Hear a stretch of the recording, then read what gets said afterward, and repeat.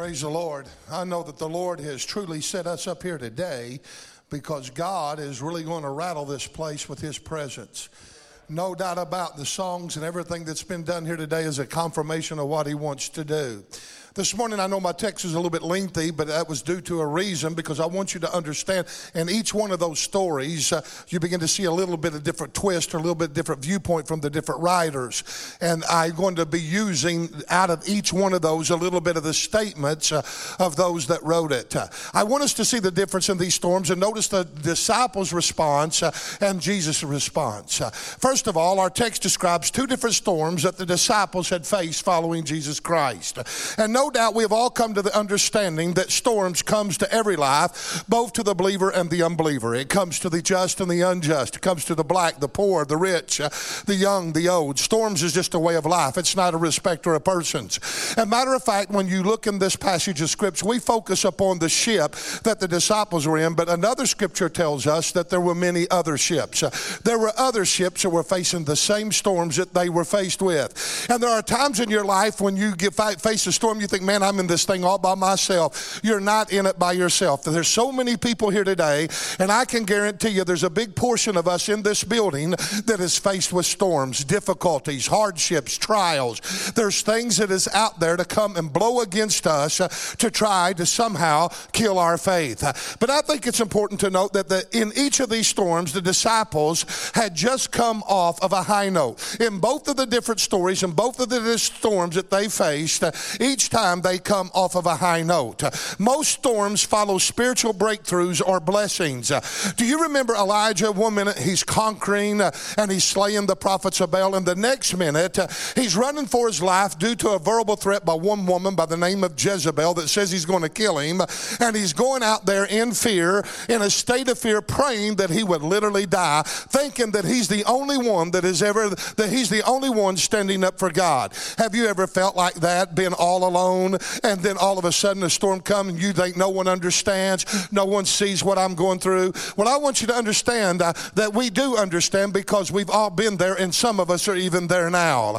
However, blessings has always been the prelude to storms. Have you ever noticed that? Due to God's foreknowledge of our coming storm, He prepares us.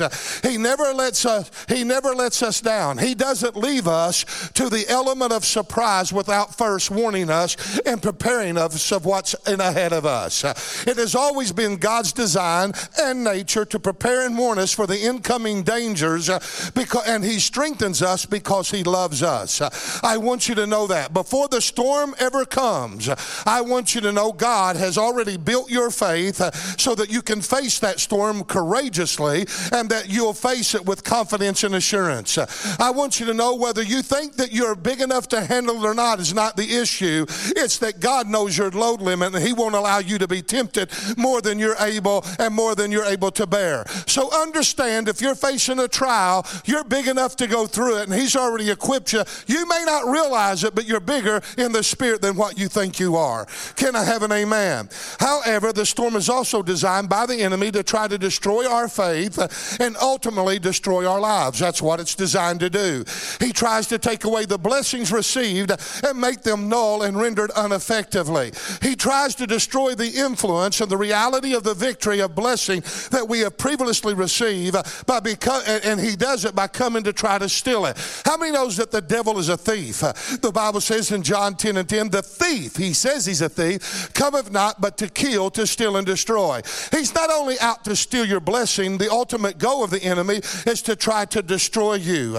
Isn't it odd that you can be blessed on a Sunday, and by Monday he's already trying to take your blessing away? You can be touched on a Wednesday, and by Thursday he's already trying to somehow nullify, he's somehow trying to take the victory away from you the very next day. Without denial, we understand that the storms are very real and they're very serious, and they do try our faith, and they do try to damage us. Storms are hard, they're frightening, and they're challenging, and they do have bearing on us as human beings. That's the reality of it. They do cause cause tears. They do cause sorrow. They do cause pain and sadness sometimes. And if we're not careful, they'll even go to another level, and they will actually create fear, anxiety, and torment within our lives, which is not the will of God in our storm. Amen. Prior to our text in Matthew 8, we see the disciples following Jesus, and they see him heal the leper. They watch him heal the centurion's servant of a palsy. They see him heal Peter's mother-in-law of a fever. They seen him cast out devils and evil spirits. They also seen him heal all manners of sicknesses and diseases right before their very eyes. No doubt these were some exciting times. They were times that revealed Jesus' power, and they revealed his ability to perform miracles. How many would have liked to been there with Jesus when he done those things? See, could you imagine what the disciples just seen right before they go through these storms? So they're going in there seeing miracles. They're going in there seeing healing. They're going in there seeing demons cast out. They're on a high note, man. They're pumped. They're excited. And they reveal that, no, without a shadow of a doubt, that they had been prepared by Christ to face what they're about to face. But it's odd how that you can be hearing the birds sing one minute and feel the warm, gentle breeze of spring and feel the sunshine on your shoulders, and it's like a utopia. And then just in a moment of time, the dark billows, clouds can begin to roll in, hurricane winds can begin to blow, and everything around you begins to seek shelter. It's odd how that one minute everything can be fine, and the very next minute it seems that everything's falling apart. Things can change just overnight. Things can change just that fast. In the snap of a finger, your world can fall apart, and the trials of life can come crashing in on you. As a matter of fact, it can happen by one simple phone call. It can happen by a report. It can happen by circumstances. It can happen by a car wreck. It can happen by a tragedy. It can happen by a position that you have been put into. There's all kinds of things that can change your world just like that. We've had that in the last few weeks at my home. Life can be good one minute, and it can change in the blink of an eye. This is what exactly happened to the disciples.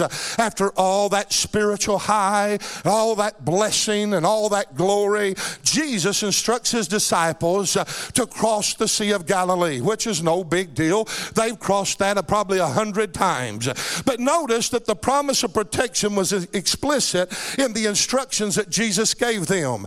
In the account of the storm, in Mark chapter 4, verse 35, and we're talking about the first storm, it says, "And the same day when the evening was come, he saith unto them, Let us pass over to the other side." I want you to see how fast the enemy works.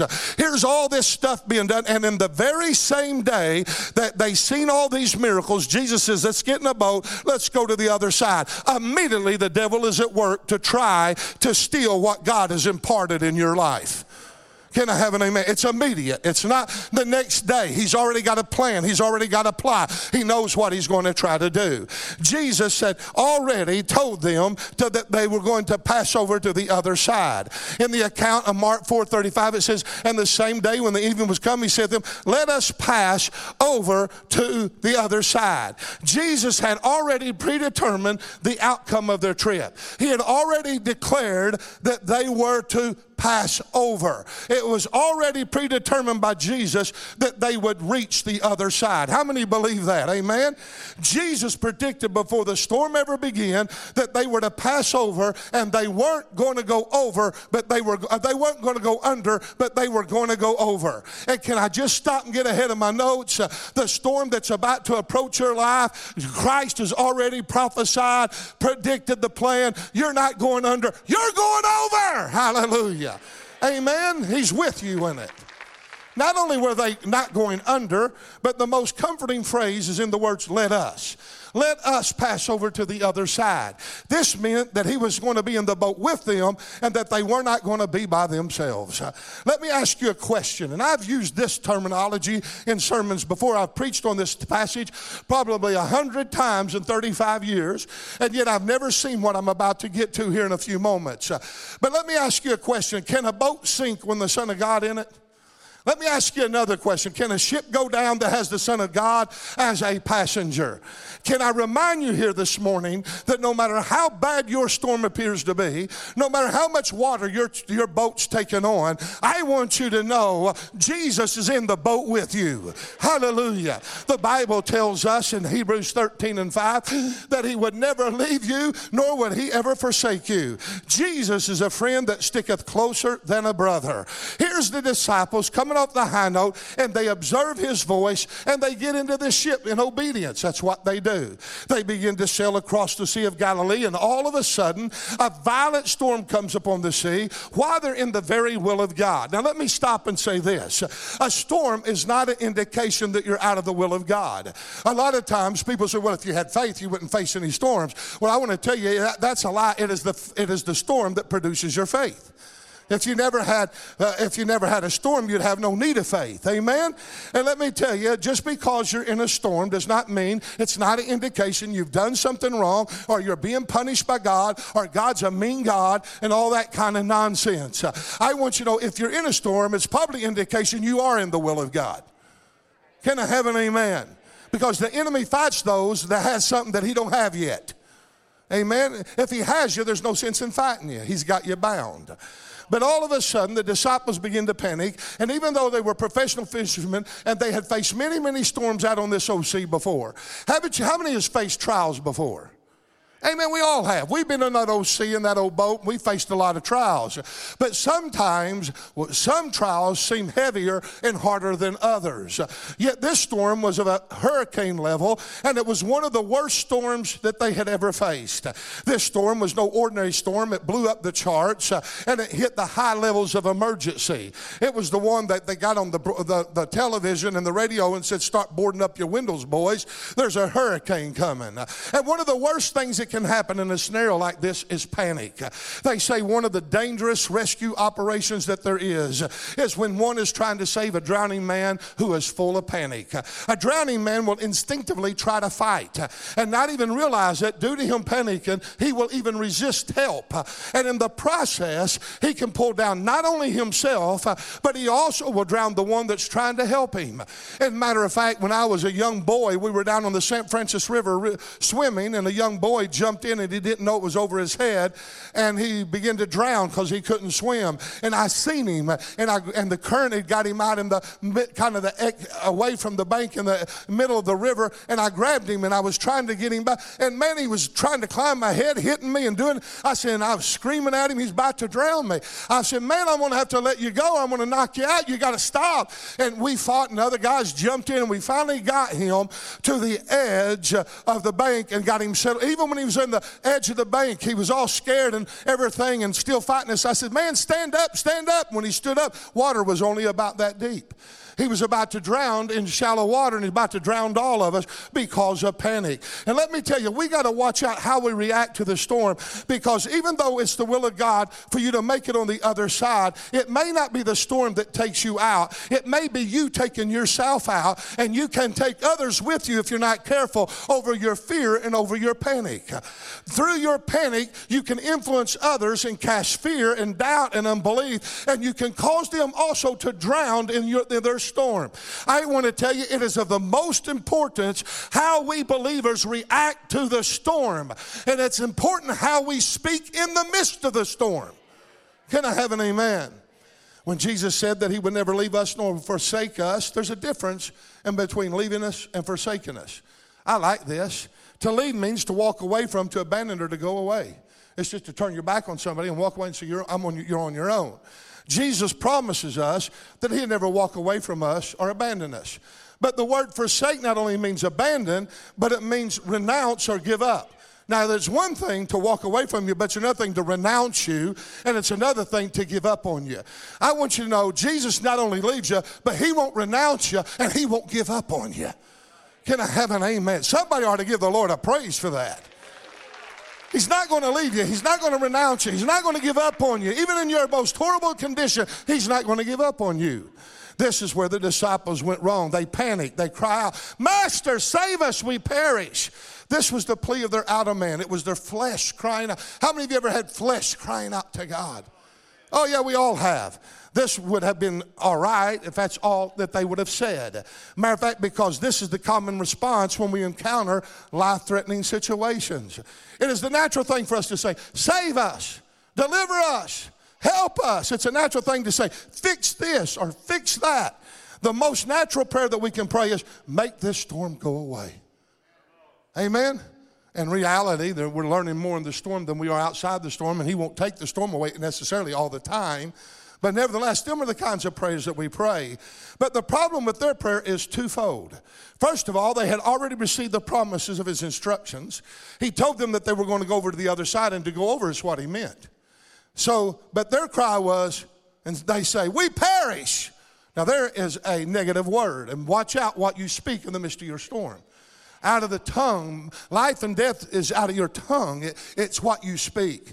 Matter of fact, Job said, the thing that I feared the most came upon me. Fear can cause things to happen in your life. Amen? And here they showed doubt in the midst of their promise. How many of you have ever had promises of God and then it didn't come through the way you thought it was going to come through as fast as you wanted it to, and all of a sudden things begin to get difficult and you think that'll never come, and you begin to doubt in the promises of God? We've all done that. Come on, somebody. Shake your head. I'm guilty. You're guilty. If you say you're not guilty, get up the altar and get saved. You're a liar and the truth ain't in you. Amen? Here they showed doubt in the midst of their promise. Here were the disciples having faith that they were going to perish. They believed they were going to die. While we see Jesus, who had faith that they would make it to the other side, asleep in the boat. Here is the disciples full of fear saying, hey, we're going to perish. Jesus has got faith that they are going to make it on the side. He's sound asleep in the boat. This tells us that Jesus was resting while the disciples were restless and fretting. And yet Jesus was in the same circumstance, in the same storm, and in the same boat. And Jesus is he not our example? Then if he's our example, then why shouldn't the disciples, and how many believe the disciples at that time knew that he was their example? Then why in the world are they not following his way of life? Why are they not following his example? Why ain't they asleep? Why ain't they just sit back? Well, if the master ain't worried about it, the Bible tells us to be anxious about nothing. Hello? You know why that Bible says that? Because God says, if God will take care of the little sparrows, will he not take care of you? Come on, somebody. He knows every hair in your head. Mary Lovett, he knows every hair. He knows every one of those beautiful gray hairs in your head. Isn't that wonderful? And when one falls out, guess what? He knows it. The number falls off. Amen. And if God needs to put more hair in it, he can do it. Amen. But I want you to understand here, without a shadow of a doubt, they're panicking. Jesus is resting. While one looked at it as a Six Flags ride and an adventure, the others looked at it as a life-threatening situation. Jesus was in for it for the ride. He was going to say, woo, this is like a roller coaster. Let's have a good time, boys. Jesus was at a peace in the midst of storm while they felt like they were perishing. And the question I have, are you going to choose peace today in your storm, or are you going to believe you're going to perish? That's our choice. Nevertheless, look at the grace and the love of our Master. Woo, I love it. I'm going to get happy here in a minute. This is Jesus rose up out of they come crying and they wake him up. Jesus rose up and rebuked the wind and the waves. And we see the storm miraculously subsiding. This, of course, is all of our desired outcome. All of our prayers that we pray is, oh, Lord, calm the storm. And this is what Jesus did. We pray for miracles that make our storms go away. That's what we all pray for. But strangely enough, in our text, we see no celebration following the ceasing of the storm. In fact, the storyline takes a surprising turn. I have preached on this story many, many times, but I have never thought of it quite like this before. I've seen most of what I'm preaching and preached around these thoughts before. But while I was reading a blog from Doug Small, he said, instead of rejoicing, there came a rebuke. And I thought, well, you know, that is true. There wasn't rejoicing. How many times when the storm subsides, we get all blown up? Woo! We have a Pentecostal moment. That did not happen in this occasion. In this occasion, the storm left. Instead of excitement, Jesus gets up and rebukes them. Jesus actually rebuked the disciples for what? We say because of their lack of faith. Let's dissect it a little bit. The disciples prayed because they had need, and they prayed because they had faith in him that he could help that need. As a matter of fact, they prayed because of faith in him that he could meet their actual need, that he could actually turn things around. That's why they prayed, folks. They believed that he could calm the storm. They believed he had the ability. They believed that he had the power. Why not? They seen him heal the leper. They seen him heal the palsy. They seen him heal Peter's mother-in-law of a fever. They seen him cast out devils. They seen him heal all kinds of manners of diseases and sicknesses and leprosy and cancers and all that kind of stuff just that very morning. So why couldn't they believe? Then why is there a rebuke, and where is the sign of their unbelief, and what is it that is he rebuking? Why did they receive a rebuke instead of a commendation? Let me ask you, is it possible at times, this is the thought that Doug Small had. He wrote this little paragraph right here. He said, let me ask you, is it possible at times that we're getting answers to prayer, our storms are going away, we have calm sailing, but at the same time we're living under heaven's rebuke because we haven't learned the lesson in the storm that he designed for us to learn? But yet he removes it because he knows we'll perish if he don't. But he loves us enough that he does. And yet we have to then go through that same storm again in order to learn the lesson. You'll never bypass storms by trying to take shortcuts. If you don't learn your lessons, you'll be in the same storm the rest of your life. Can I have an amen? Not only did they not believe in promise, but by them thinking that they would perish. But I want you to know that even though Jesus said, why are you afraid? Why is it that you have so little of faith? Why are you so fearful? As serious as doubt, fear, and unbelief is, how many knows that doubt, fear, and unbelief is very serious?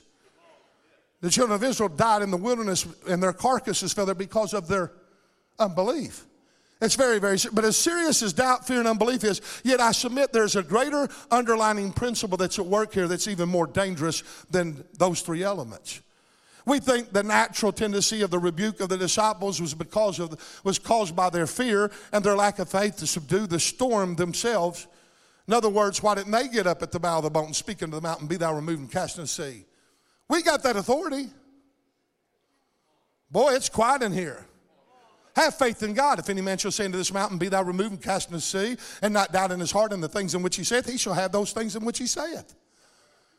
Is that not what the Bible says? There's been many storms that comes into my life, and the way that I've overcome them is look at that storm, just start speaking to it. And you're speaking to me, you're trying to put fear on me, you're trying to ridicule me, you're trying to belittle me, you're trying to take me out. Well, storm, I want you to know I'm bigger than you are. And in the name of Jesus, I don't listen to your voice, but you're going to listen to mine. In the name of Jesus Christ of Nazareth, I have the victory, so you might as well get out of here. Can I have an amen?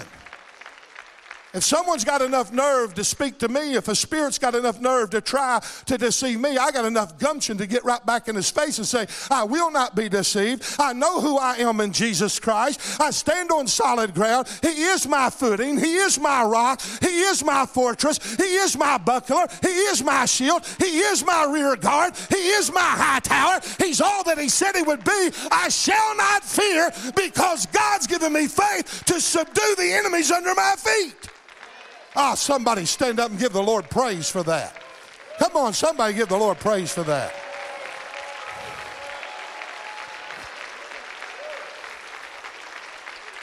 Hallelujah. Let's build our faith here a moment. Yes. So we think the rebuke came due to them believing that they weren't going to make it through, that they were perishing. But the real problem, the thing that broke the camel's back, was seen in how they mixed their doubt with attack upon Jesus' character. Now hang with me, this is powerful. Here is Jesus at peace, sleeping in the hinder part of the boat with his head on a cushion, all comfortable at ease. He's had a hard day of ministry, he's tired. He's a man, he's physically drained.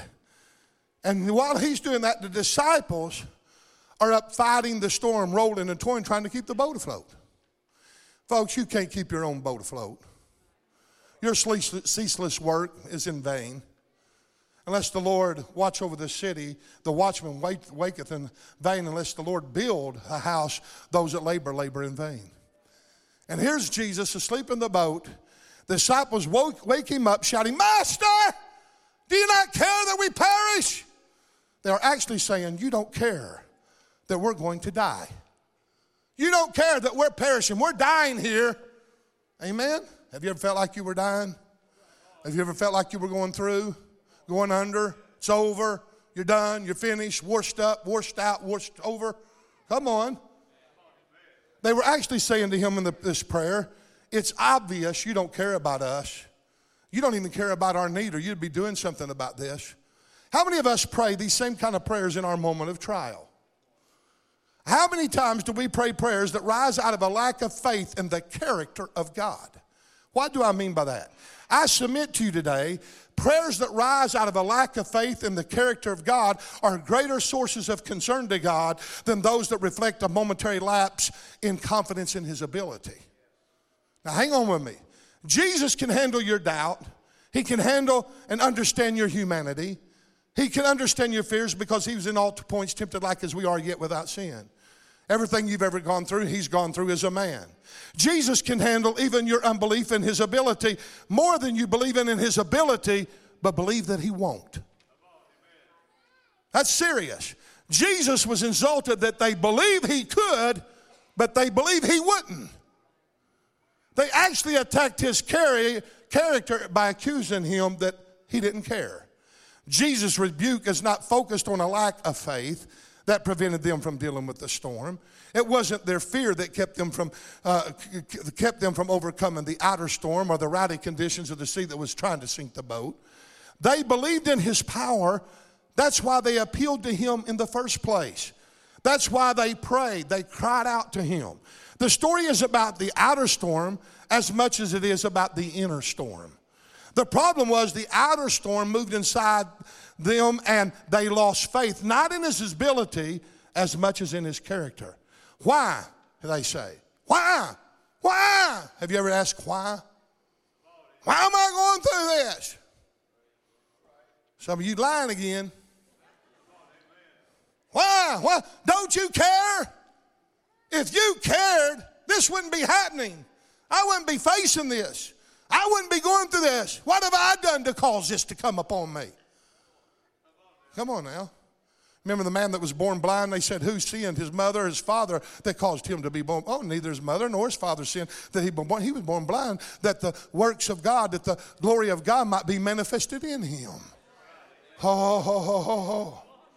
Hallelujah. Just because something's going wrong in your life don't mean you've sinned, don't mean your parents sinned, don't mean that God's ousted you out. That He's just saying, hey, get ready for whatever you're going through. Glory's about to be revealed in you. Woo-hoo-hoo-hoo-hoo. Oh, man. And the darker the storm, the greater the glory. The heavier the burden, the greater the blessing. Are you not understanding this? Everybody wants to see miracles, but no one wants to be put in a place where they need a miracle. Amen? You can't have a miracle if you don't need one. And here we are in this building, and I've been praying over this congregation, and many others have. There's so much affliction and trial, trouble, tragedy, it's unbelievable. And I've even been asking why, and God began to rebuke me. Have you ever been rebuked by Christ? I've changed my prayer life a lot since even studying this passage of Scripture.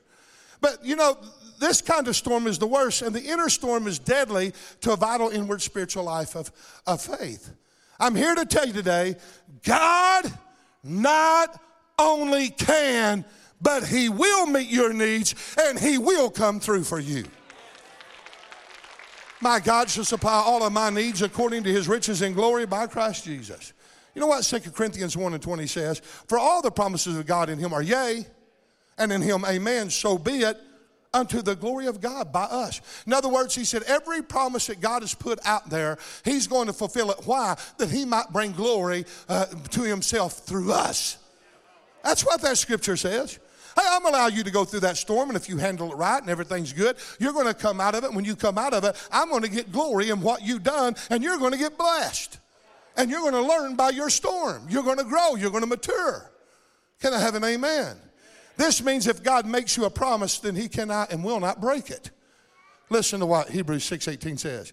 That by two immutable things in which it is impossible for God to lie, we who have fled for refuge might have a strong consolation to lay hold upon the hope that's set before us. Did you hear who can have hope? those that has fled for refuge. In other words, there's a war. There's a war going on, and they have fled for refuge, but we can have hope. Why can we have hope? Because God can't lie. And if God said, I'm going to be blessed, I'm going to be blessed. Woo-hoo-hoo-hoo. Well, he leads you out in the desert. How's that blessing? Oh, there's a root out of every dry ground. There's an oasis out in the middle of every desert. There's green grass in every desert. How I know? When he fed the 5,000, he sent them down in green grass, but it said he led them out in the desert. Don't make sense. There's pasturing that sheep can eat even in the middle of the desert. So we understand the principle here that God cannot lie. If God has given you a promise, it's impossible for him to lie.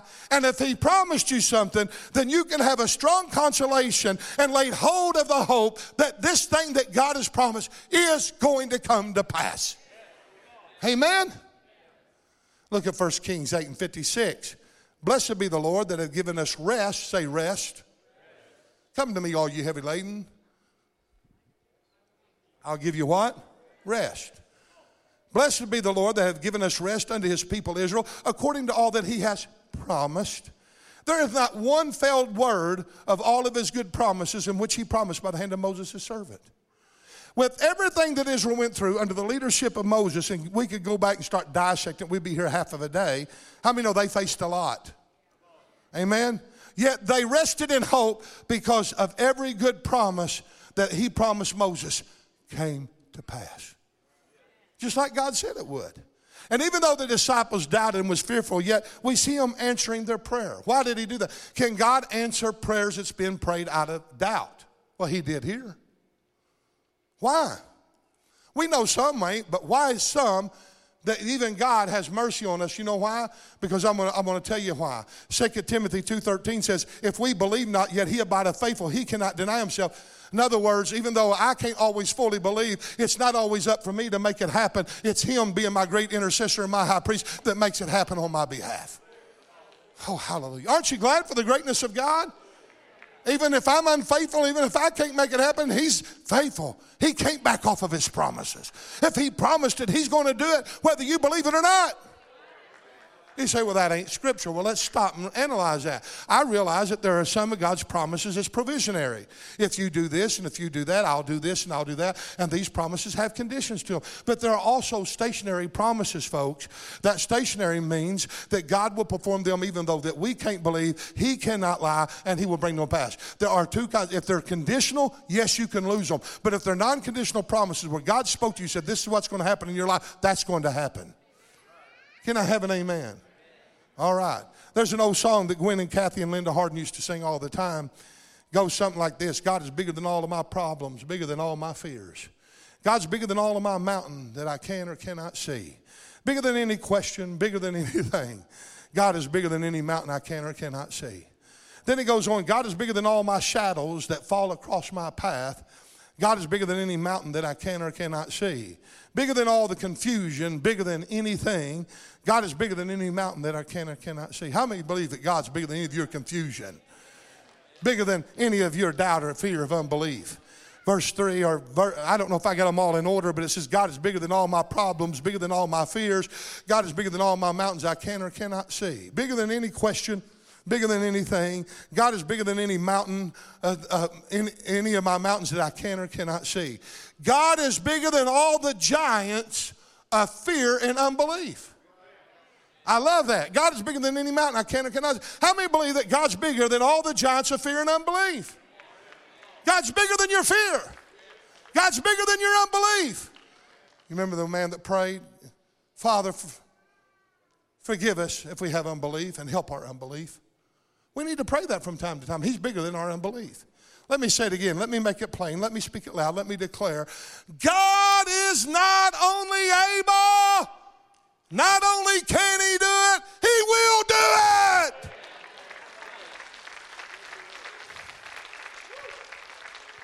Now, some of you asking now, put me on the spot, Pastor.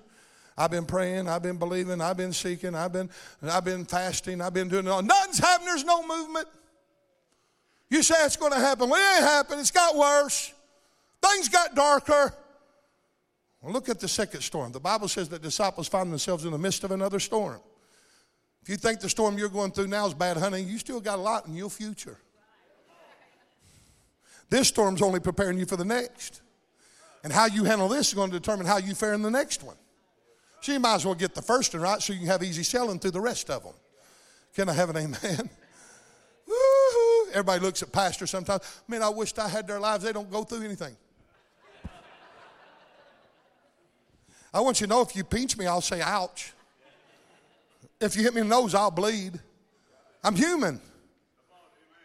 I've wept, I've cried, I've asked, I've questioned, I've wandered around in pity, I've had them. I'm not the only one. Elijah did, so don't lose your don't lose your thought of my spirituality. We've all wrestled with this humanity and in the midst of the storms. Let me say it again. God not only can, he will. But look at this second storm. Just like the first time, they face it after a great day of ministry. They go into it on a high note. Oh, but their high note's a little different. We'll speak of it in a moment. You know what they just got done just right prior to this? The feeding of the 5,000. I'd like to have been there. I'd like to see 2 small sardines and a few loaves of bread just fill my gut and make me feel like, whew, you give me 2 sardines and a few loaves of bread, honey, and I'm going to be looking for something in the cabinet. Don't look at me pious. I see how much some of you weigh. Amen. I want you to understand something. Here they are coming off of a high note of the feeding of the 5,000, not counting what they'd done prior to that where they were doing some great exploits for the Lord. The difference in the high note this time is they're not just observing what Jesus is doing in the area of miracles, but they also are being used to participating in the miraculous.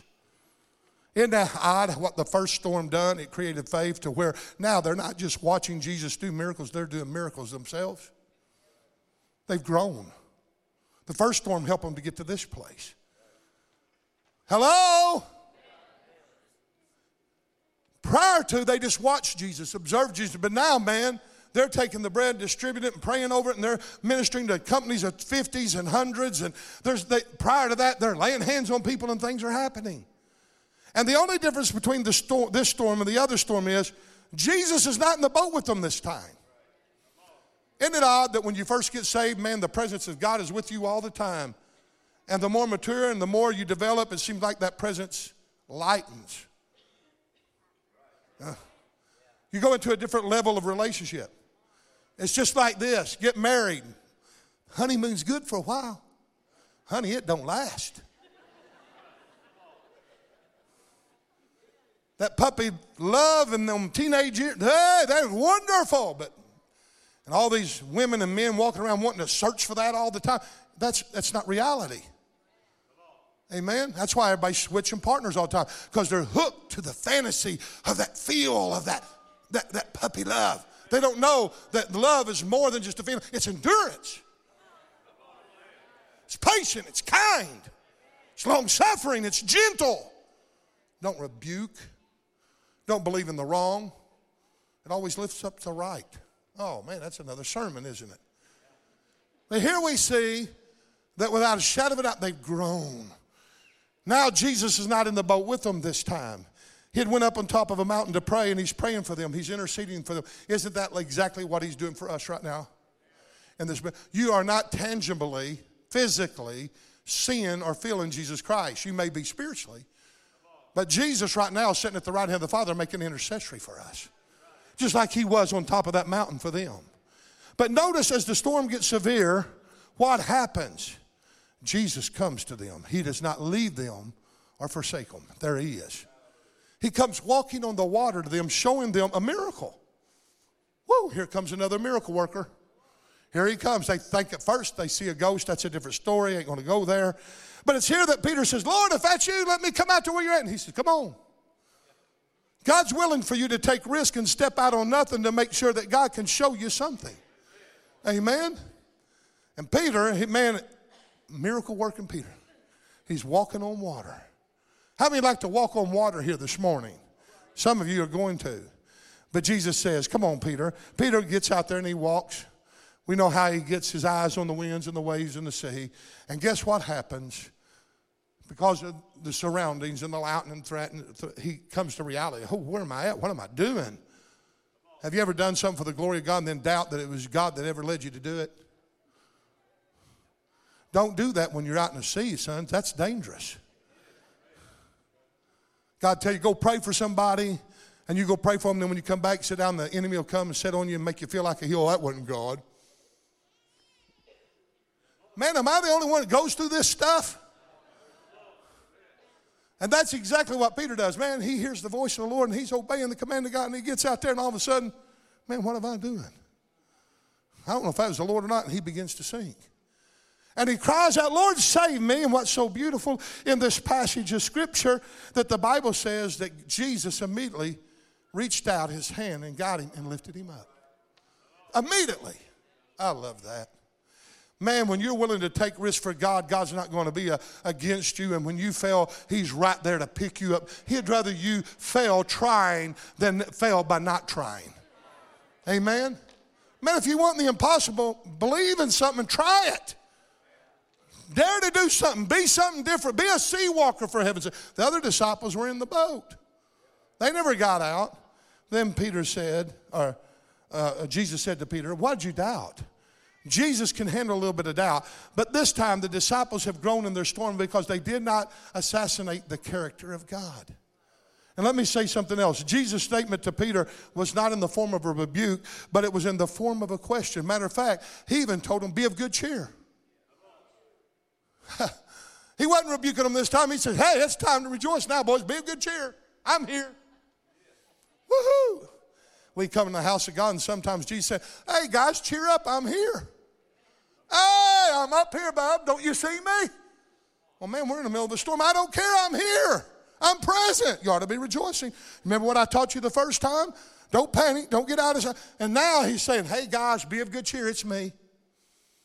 I've done been through you with this once. Now can't you learn? It's time to rejoice. I'm not here to rebuke you anymore. And the main point of this is when did Jesus come to them? Because I want to answer some of your questions about, well, man, I've been praying, I've been doing everything I know to do. He's not come through for me. He comes through for others, but he don't come through for me. Why am I got all this trial and other people don't seem to have it? Don't ever judge that, because that is hypocrisy and it's self-righteous. You don't know what anybody's suffering. You're not going through anybody's shoes.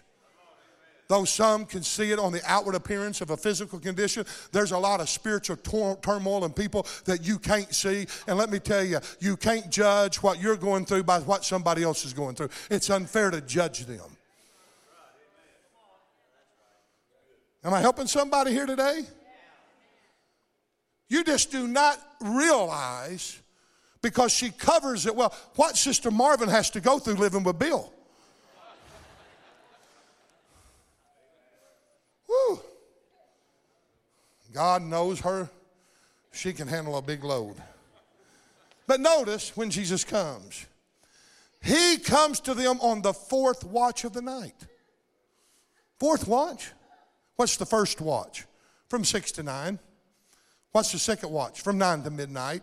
What's the third watch? Midnight to 3 in the morning. What's the fourth watch? From 3 in the morning to 6 a.m. You know what that tells me? That the fourth watch of the night was the last watch of the night. These guys endured the storm all night long, even past midnight. You've always heard about the midnight hour. God will come through before the midnight hour. He didn't for them. Everybody says, oh, wait till that 1 minute. We get God in these boxes. And we tell him we think we know what the midnight hour is. Midnight comes and he still don't show up. Ask Mary, ask Martha, hey, bub, you're 4 days late. Well, I'm not late. I've told you before. I'm the resurrection. I'm the life. He that believeth in me, though he were dead, yet shall he live. Don't you understand that, Martha? Don't you understand that? Hello? God's never late. He's right on time. And let me say this. Delays are not denials. When life doesn't make sense and when nothing seems to happen, remember this. God gave me this many, many years ago, and I forgot about it. And my I gave advice to Josh Reasons one time, and he spoke this the other day in my office. He said, you remember me? He said, you said this to me, and it just burned in my heart. And he said, I've remembered it. And he said, I just got to share that with your son this week. And I said, well, what was it? And he said, it was this. When you don't see Jesus' hands at work, just trust his heart. I ought to write a book on that. I'll get rich. Woo! But if I put it in Dudley lingo, they won't understand it. Amen. And the real truth of the matter is, when you don't see God's hands at work, trust his heart. He'll always come through for you. He'll always do good by you. Amen. God would rather you doubt his ability than to doubt his willingness. We must not only believe that he can, but we must believe that he will. You know what the Bible says? Casting all your care upon him because he cares for you. Whosoever come to me, I will in no wise cast him out. Amen? Look, Jesus said this in John 6:33. Thank you, Zach. You read it. Wow, we've been in confirmation all week. I didn't tell him what I was preaching. In the world you shall have tribulation. You're going to have trials. You're going to be distressed. You're going to have frustrations. But be of good cheer. Somebody give the Lord a cheer. Come on, be of good cheer. Let me say it again. Oh, palace of praise, be cheerful. One more time. We might as well be cheerful for God the Father, for God the Son, and God the Holy Ghost. Yeah!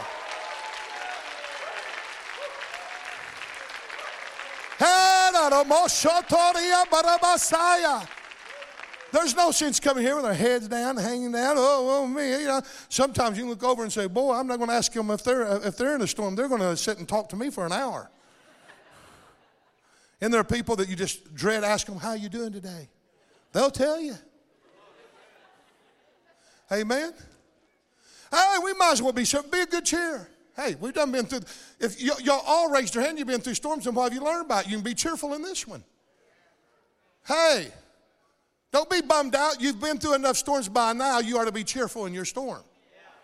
By now you ought to understand how this thing operates.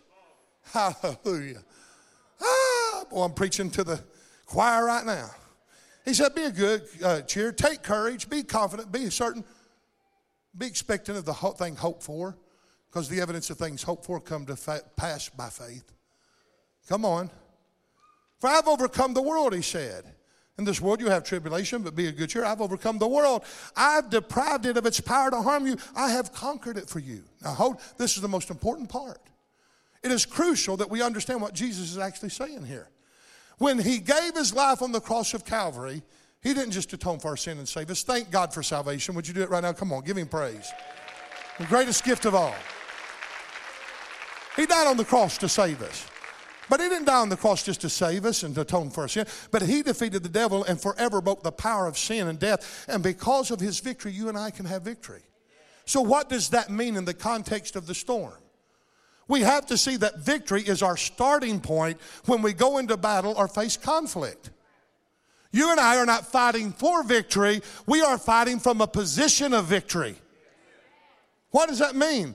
While this does not eliminate the trials or the trouble from coming our way, it does provide the right perspective for our stance in battle against the enemy. Our success, our failure during darkened times and difficult times, that does not hinge on the circumstances changing. It hinges on how we respond to the trials and the troubles that we face. Take courage, saints. We have already won the victory before we ever even step into the storm. You remember before the first storm, the disciples were seeing Jesus heal the leper, the palsy, Peter's mother-in-law, all the sickness, casting out demons. The very next verse says this, that it might be fulfilled, which was spoken by Isaiah the prophet, saying, himself took our infirmities and bare our sicknesses. He'd done all that, and then he said, this is to fulfill Isaiah's prophecy over you. Our victory does not come in the hour of our deliverance. We think victory comes when the storm's gone. Our victory came from the cross 2,000 years ago. It's already done. We were delivered before we ever even entered that storm, friend. Amen?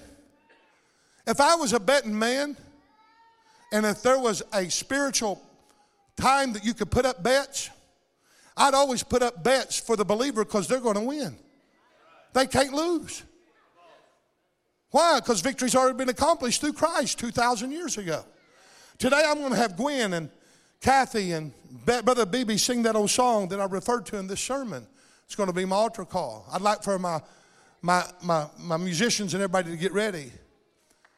And as they sing it, if you're faced with a difficult situation, if you're sick, afflicted, bruised, or discouraged, if you're fearful or you need anything whatsoever, folks, I want you to start your way down this altar before the elders and the staff. They're going to come in just a minute. Elders and staff, get ready here in a few minutes. And they're going to anoint you with oil as they sing this song. And when you come, I want you to believe that not only that God can, but He will rescue you. Let today be the starting point. If it doesn't come at the first watch, if it doesn't come at the second watch, if it doesn't come at the third watch, then you speak your healing, you declare your promise. Every day you confess your miracle and not attack or assassinate the character of God. Don't charge God foolishly with questions and comments and attitude and anger and bitterness. Only believe, because victory is yours. I have a little granddaughter. I don't know how many of you know this. It's a sad thing. I've cried. I walked the aisles. I've prayed. I've been fasting. But she's been born deaf. She can't hear a thing. Got a bad report from Children's Hospital that didn't look good for the implants or nothing. We were praying for that and nothing changed. She went up there, come back, and the reports were not good. I don't know when she's going to hear, but she's going to hear. I'm cheerful.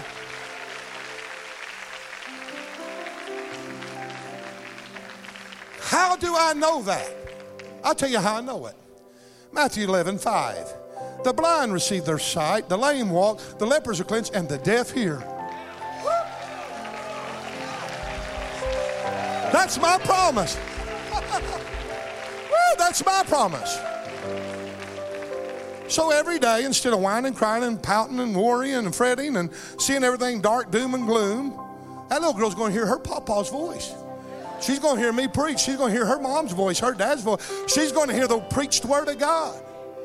Every day I get up and say, hey, Juliet, you're going to hear in the name of Jesus Christ. I pick her up and I'll put her up here where she can see me. She's always bending, looking at lights because she can't hear nothing. And I pick her up and I try to get her face. And when she finally focuses on me, I start talking to her. And this is the way I talk. Oh, baby doll, you hear your papa. Your papa's going to talk and you're going to hear in Jesus' name. In the name of Jesus, you shall not be deaf. In the name of Jesus, I rebuke the spirit of deafness. And I speak that every day, every day, every day, every moment. Every time I hold her, I put my fingers in there and say, in Jesus' name, here. Well, it ain't come through at the first watch yet. We're still in the first watch. But if it don't come through till the second watch, I won't just keep on doing it every day. Every day. Every day. If it don't come through in the second watch, I just keep doing it in the third watch. If she's don't come through in the fourth watch or the third watch, I'm expecting, I want to tell you, sadness may be through the midnight hours, but rejoicing's about to come at daylight. Ha, ha, ha, ha. Hey, hey, hey, hey. I believe. I said, I believe. Little old Samuel said when she was born, I knew something was wrong. Said she born healthy, all the signs and all the improvements, and finally the last test they done before she left, it says, well, she flunked our hearing test. That's nothing uncommon. Don't worry about it. May have fluid on the eardrums. Sam said, when I picked that child up, I knew something was wrong. And when they said that, it was like I knew her hearing, she couldn't hear. So I didn't go around confessing that stuff, but I knew it. And he said, but inside of me, there was an inner peace, Pa. Dad, there was an inner peace inside of me. Now, there are going to always be moments. Come on now, we're human. There's going to be moments. But you know what? Me and Sam's been talking and we've been sharing faith. And he said, I don't know. He said, Dad, I don't know what me and Ashley's got to prepare for. Sometimes all these questions, this is something for some of you. You say, well, you know, if they start trying to get help through sign language and start early to keep her ahead, that's what they tell you to do. Get in there early, get help. So if they do that, is that a sign they don't believe that God's healing? Well, let me ask you something. If your little baby's got diarrhea, do you not change the diaper because you think it's doubt? Come on. You do all that you know to do. And you stand, and you believe, and you love, and you're patient, and you learn, and you grow. Do I like this? No, I don't like it. But nevertheless, through that girl's deafness, God is about to get glory all over this place.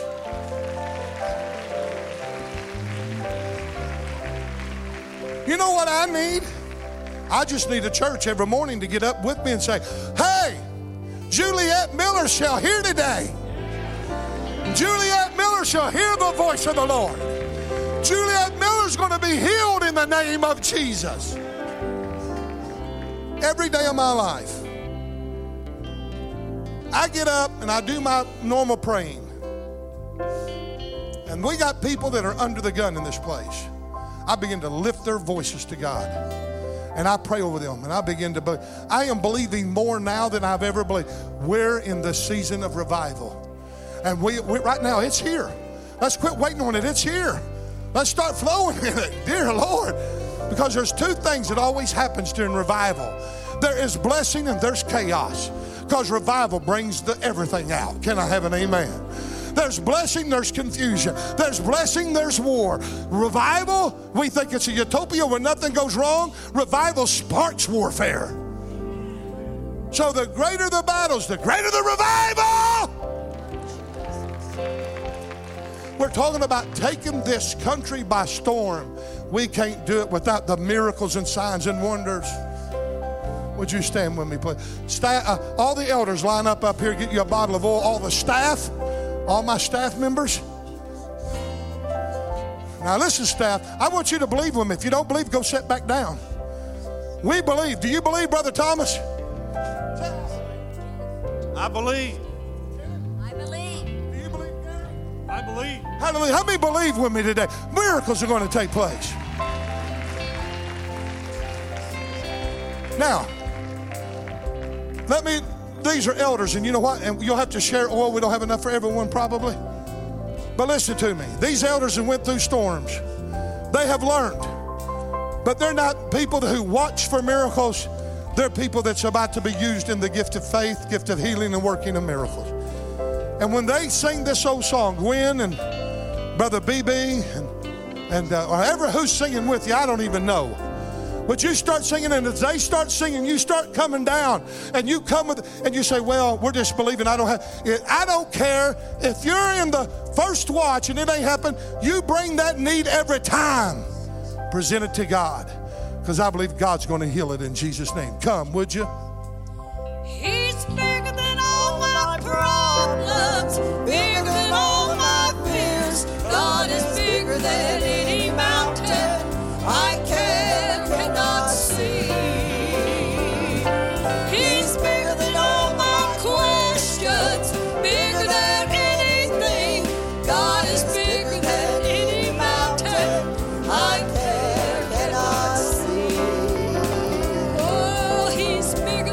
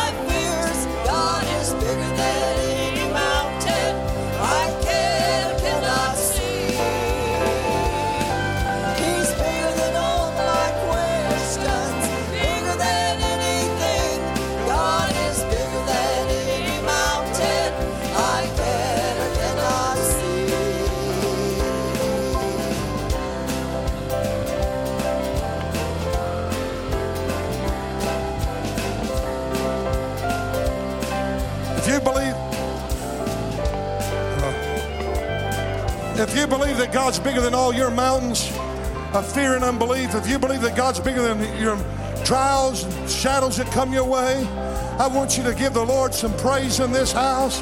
Let this house recognize the sovereignty of God. Hallelujah.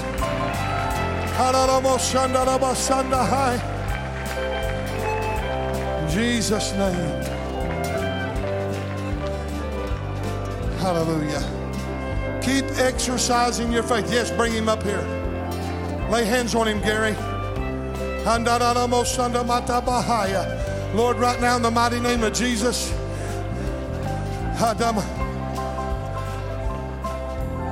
Mike Head shall be healed in the name of Jesus. God, that you're going to strengthen him. You're going to deliver him from the hour of his affliction. He goes into this thing with victory. The air shall go to those lungs. Lungs shall be healed. Strength shall come to the legs and body and everything that is coming against him. We rebuke in the name of Jesus Christ. We rejoice that you're going to heal, that you're touching even now. Oh, Holy Ghost, rise and be healed, Mike, in Jesus' name.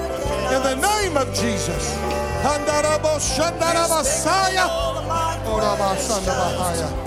Glory to God.